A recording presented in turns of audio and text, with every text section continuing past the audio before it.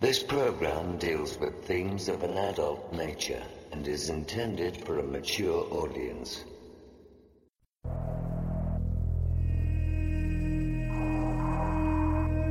The very word secrecy is repugnant in a free and open society.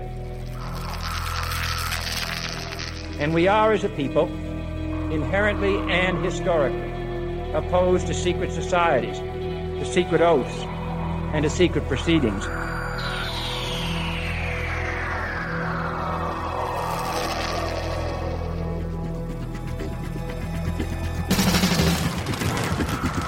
Our differences worldwide would vanish if we were facing an alien threat from outside this world.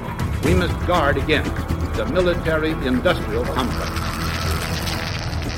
You want answers? I think I'm entitled. You want answers? I want the truth! You can't handle the truth! The questions you always had. The answers you were never given. The place to seek the truth. Welcome to Veritas.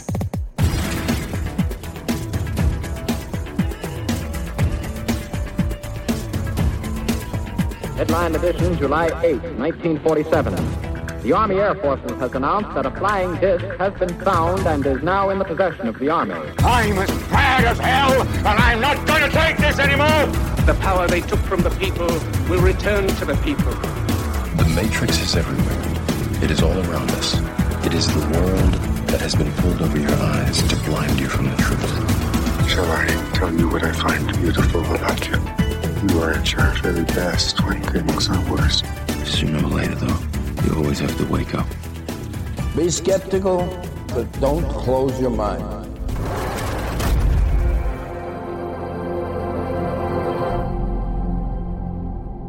Greetings to everyone around the world, and a warm welcome to another edition of Veritas at VeritasRadio.com.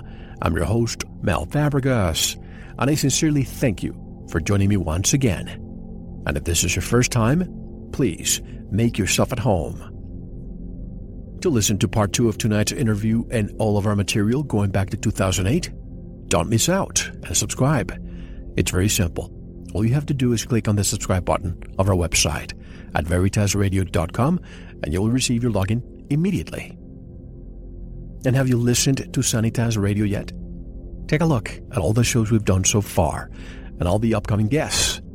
You have no idea what these shows can do for you and your loved ones. You will never hear what they have to say in the mainstream media. I guarantee it. Remember, your greatest wealth is your health.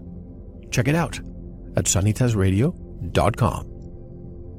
And for MMS or our futuristic metal-cased USB drives with all our seasons and bonus material, go to the Veritas store. To get in touch with us, for member support, media inquiries, suggestions, you want to be a guest or are a whistleblower, click on the contact button of our website at veritasradio.com. And tonight we discuss Scientology, behind the glitter, beyond the cult, with our special guest, Tony Ortega, the executive director of the Raw Story at rawstory.com. Tony was formerly the editor of the Village Voice and has written about Scientology since 1995. He's currently working on a book about the church, and while he toils away on it, he continues to monitor breaking developments around the world from an undisclosed location in an underground bunker. Sounds like me and my lair. His website is TonyOrtega.org. But before I introduce Tony, let me share some details about this interview. The original guest was supposed to be Jamie DeWolf, the great-grandson of L. Ron Hubbard, founder of the Church of Scientology. Unfortunately, even though he confirmed many times, Jamie DeWolf is nowhere to be found. I certainly hope that he's okay. In doing what I do, you have to think quickly, especially after doing a lot of research. I found Tony Ortega as a well-versed person when it comes to Scientology and left him a message. Not even 5 minutes later, he was responding to me. I asked him if he could take Jamie's spot and do the interview, and he has agreed. No warning, no preparation, an impromptu appearance, for which we should all be very, very grateful. And directly from New York City, I would like to introduce Tony Ortega. Hello, Tony, and welcome to Veritas. Hey, thanks for having me on, Mel. I wonder what happened with Jamie. I know him well, and I'll have to find out what happened to him, but I'm glad I could fill in. Absolutely. Let me just start by saying that according to the Pew Research Center, 84% of the world's people identify with a religion. Many of these faiths have stood the test of time and are rooted in centuries-old historical tradition. However, one very prominent religion was created just 60 years ago. Yes, I'm referring to Scientology, founded by none other than science fiction writer L. Ron Hubbard. But not every member of the Hubbard family is a member of the church. His great-grandson, Jamie DeWolf, is actually one of the most outspoken critics of what he calls a cult. Now, Tony, you interviewed first Jamie about his being so outspoken. Can you tell us about that? Yeah, Jamie, like I said, is L. Ron Hubbard's great-grandson. He was never in Scientology. His grandfather was L. Ron Hubbard Jr., who changed his name to Ron DeWolf and became a very problematic figure for Scientology. He actually spoke out, about his father and about the church in ways Scientology didn't like. He kind of came flip-flop back and forth. He was back in the good graces of Hubbard and then back out again. So Jamie grew up knowing about this, knowing about his grandfather, and Jamie was a performance artist. He's a person that goes up on stage and recites poems in a real dramatic way. And at some point, people had asked him, what about, doing that kind of performance about your own background? And he originally did some work around the year 2000 that got him a little of attention. He kind of went away for it for a while, and then he came back just a couple years ago with a stunning, just mesmerizing performance he put on video. And that's when I became aware of him, where he talked about his grandfather and his grandfather's relationship to his father, Ron Hubbard. And it's really easy to find on YouTube. Just search for Jamie DeWolf in Scientology, and you'll see it. And he's really a talented person. He keeps you spellbound as he tells the story of Scientology and his family and the things that he heard. And he's at kind of a remove because he was never in it himself, but you can tell that he's really thought deeply about some of the conflicts that his grandfather had. And I think he does a terrific job talking about that. Now, you also mentioned other members of the family. It's kind of the opposite from what you said. It's not that Jamie's the only member of the family that's not in. Virtually none of L. Ron Hubbard's descendants are in Scientology. There is only one left, and that is Hubbard's daughter, Diana, is still in the church and lives at the church headquarters in California, and that's it. His other children are out. Grandkids, they're all out. And it's really only Diana who's left. And he's one of the most outspoken, of course, critics, and he's the Village Voice, which you probably obviously know. He's listed as number 22 out of 25 people crippling Scientology. Are you in that list, by the way? No, I made that list. Oh, you made the list. Yeah, that was when I was editor of the Village Voice. And like I said, I had come across Jamie's video, his performance, his spoken word performance, which, like I said, was just so spellbinding. And that summer, August of 2011, I think, I put together what I call the top 25 people crippling the Church of Scientology. And because Scientology's really fallen on hard times, and there's a lot of reasons why. It finds itself in the grip of several different crises, and there are a number of people that are responsible for that. And so I went through the list, and I put Jamie at 22, I think, because he was pretty new and not that well known. And I think he's gradually becoming a little bit more well known, and he's getting a little bit more television exposure. Recently, Upworthy paid attention to him, and that got him a lot more attention. So I might put him more like about 15 or 16 now on the list. Have you received any threats, backlash, from the Church of Scientology for also being outspoken? Well, I've like I said, I've been writing about Scientology for more than 18 years, and when you're a journalist, and it's not just that you write one story about the church, but once you sort of stick around and continue to pay attention, you know that there are certain risks with the job. Scientology has very much earned its reputation for being a bully, and it spends a lot of money on litigation, on lawyers, on private investigators.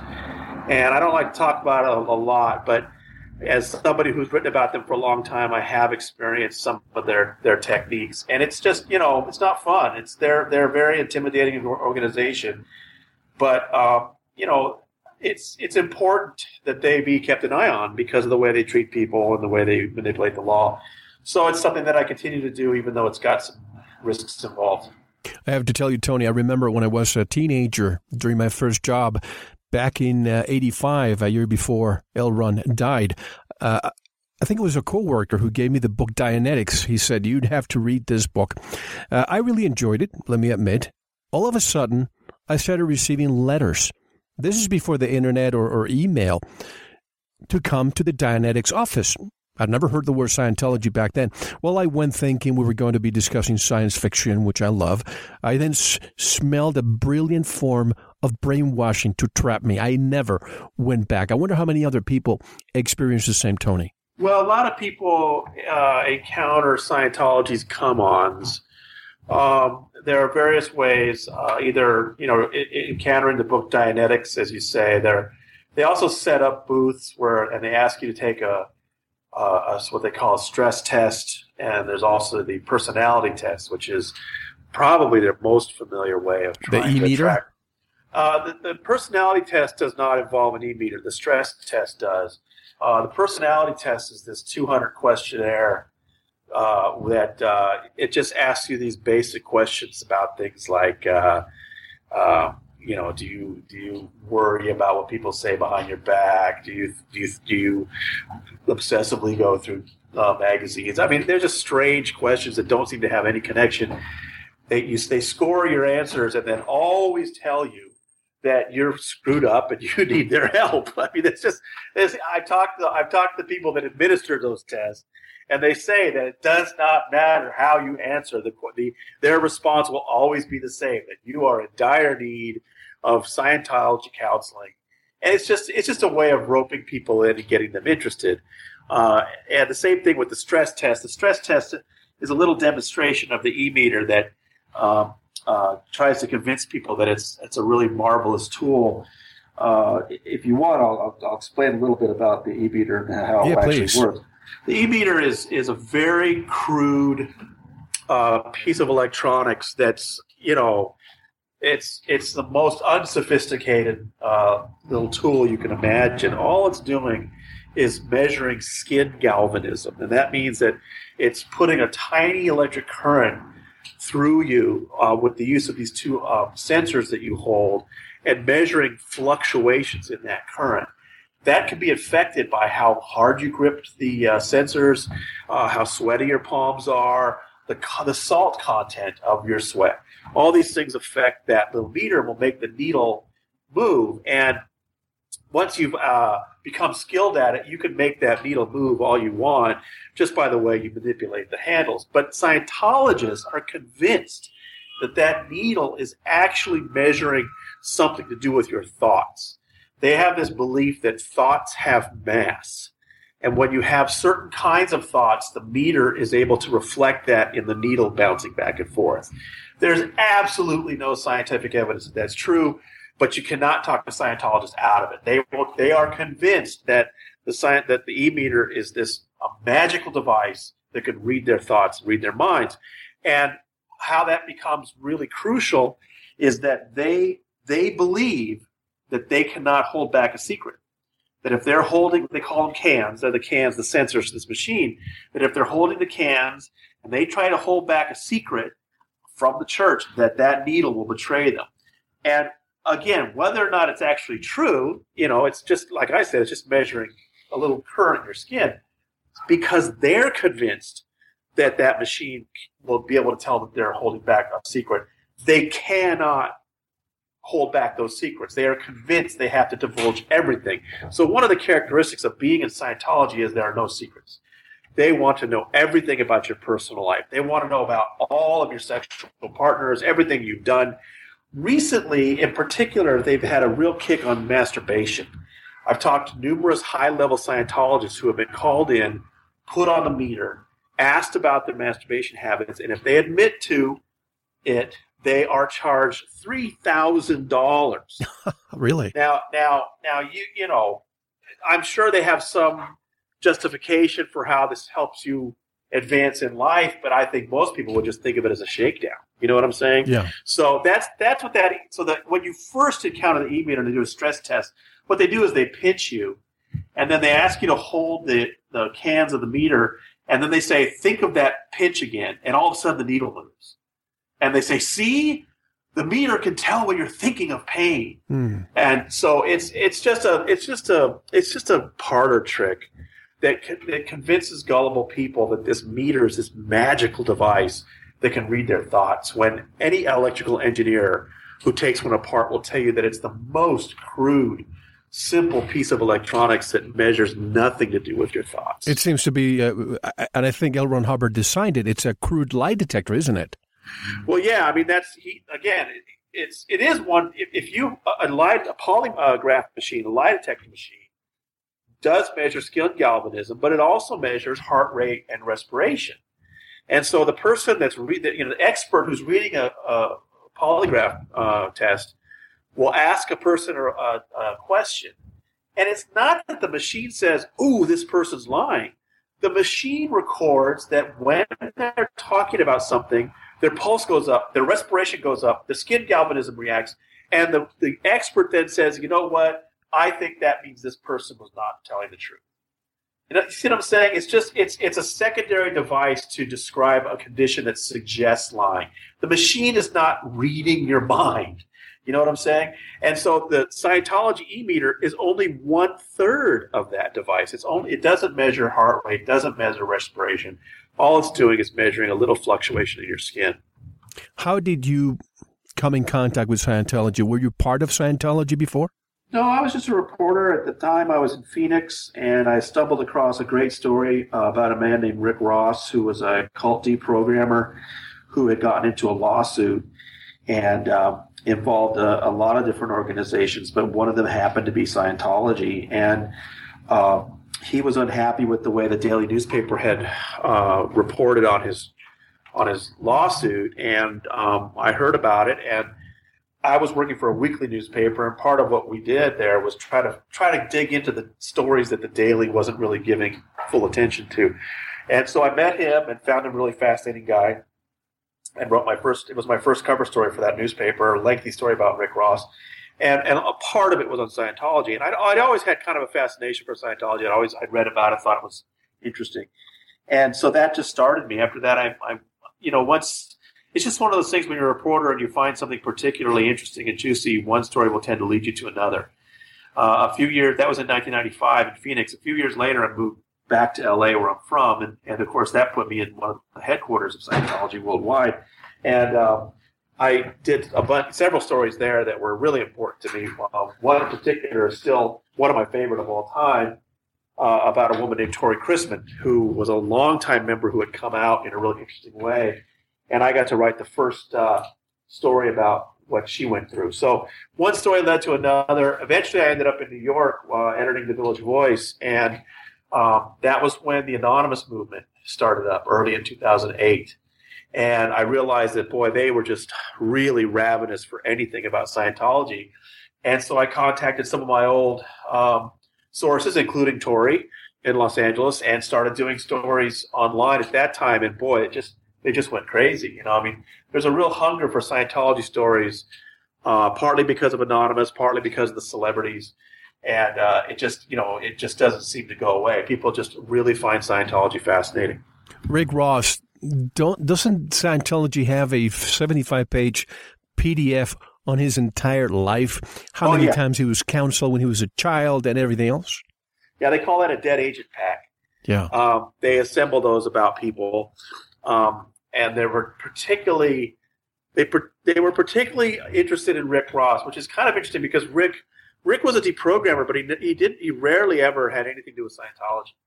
But they perceived him as an enemy for whatever reason, and so that was part of my story 18 years ago when I wrote about Rick was that they had dug up every little thing about his childhood, and Rick had gotten in some trouble as a teenager, so they had all of that material, and they would just hand out. They call it a DA pack, a dead agent pack.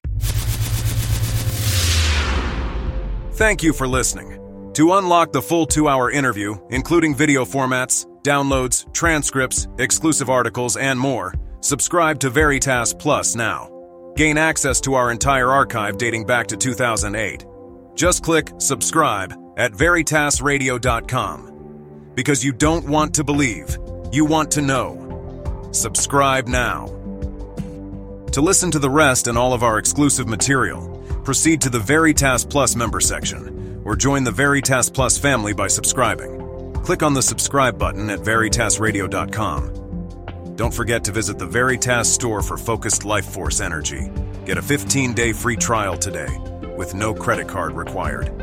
And if you want to get in touch with Mel, want to be a guest on this radio program, have a guest suggestion, or have feedback, just click on the contact button on our website at veritasradio.com. Now, proceed to the Veritas Plus member section or subscribe to listen to the rest of the interview. You don't want to miss it. Because you don't want to believe, you want to know.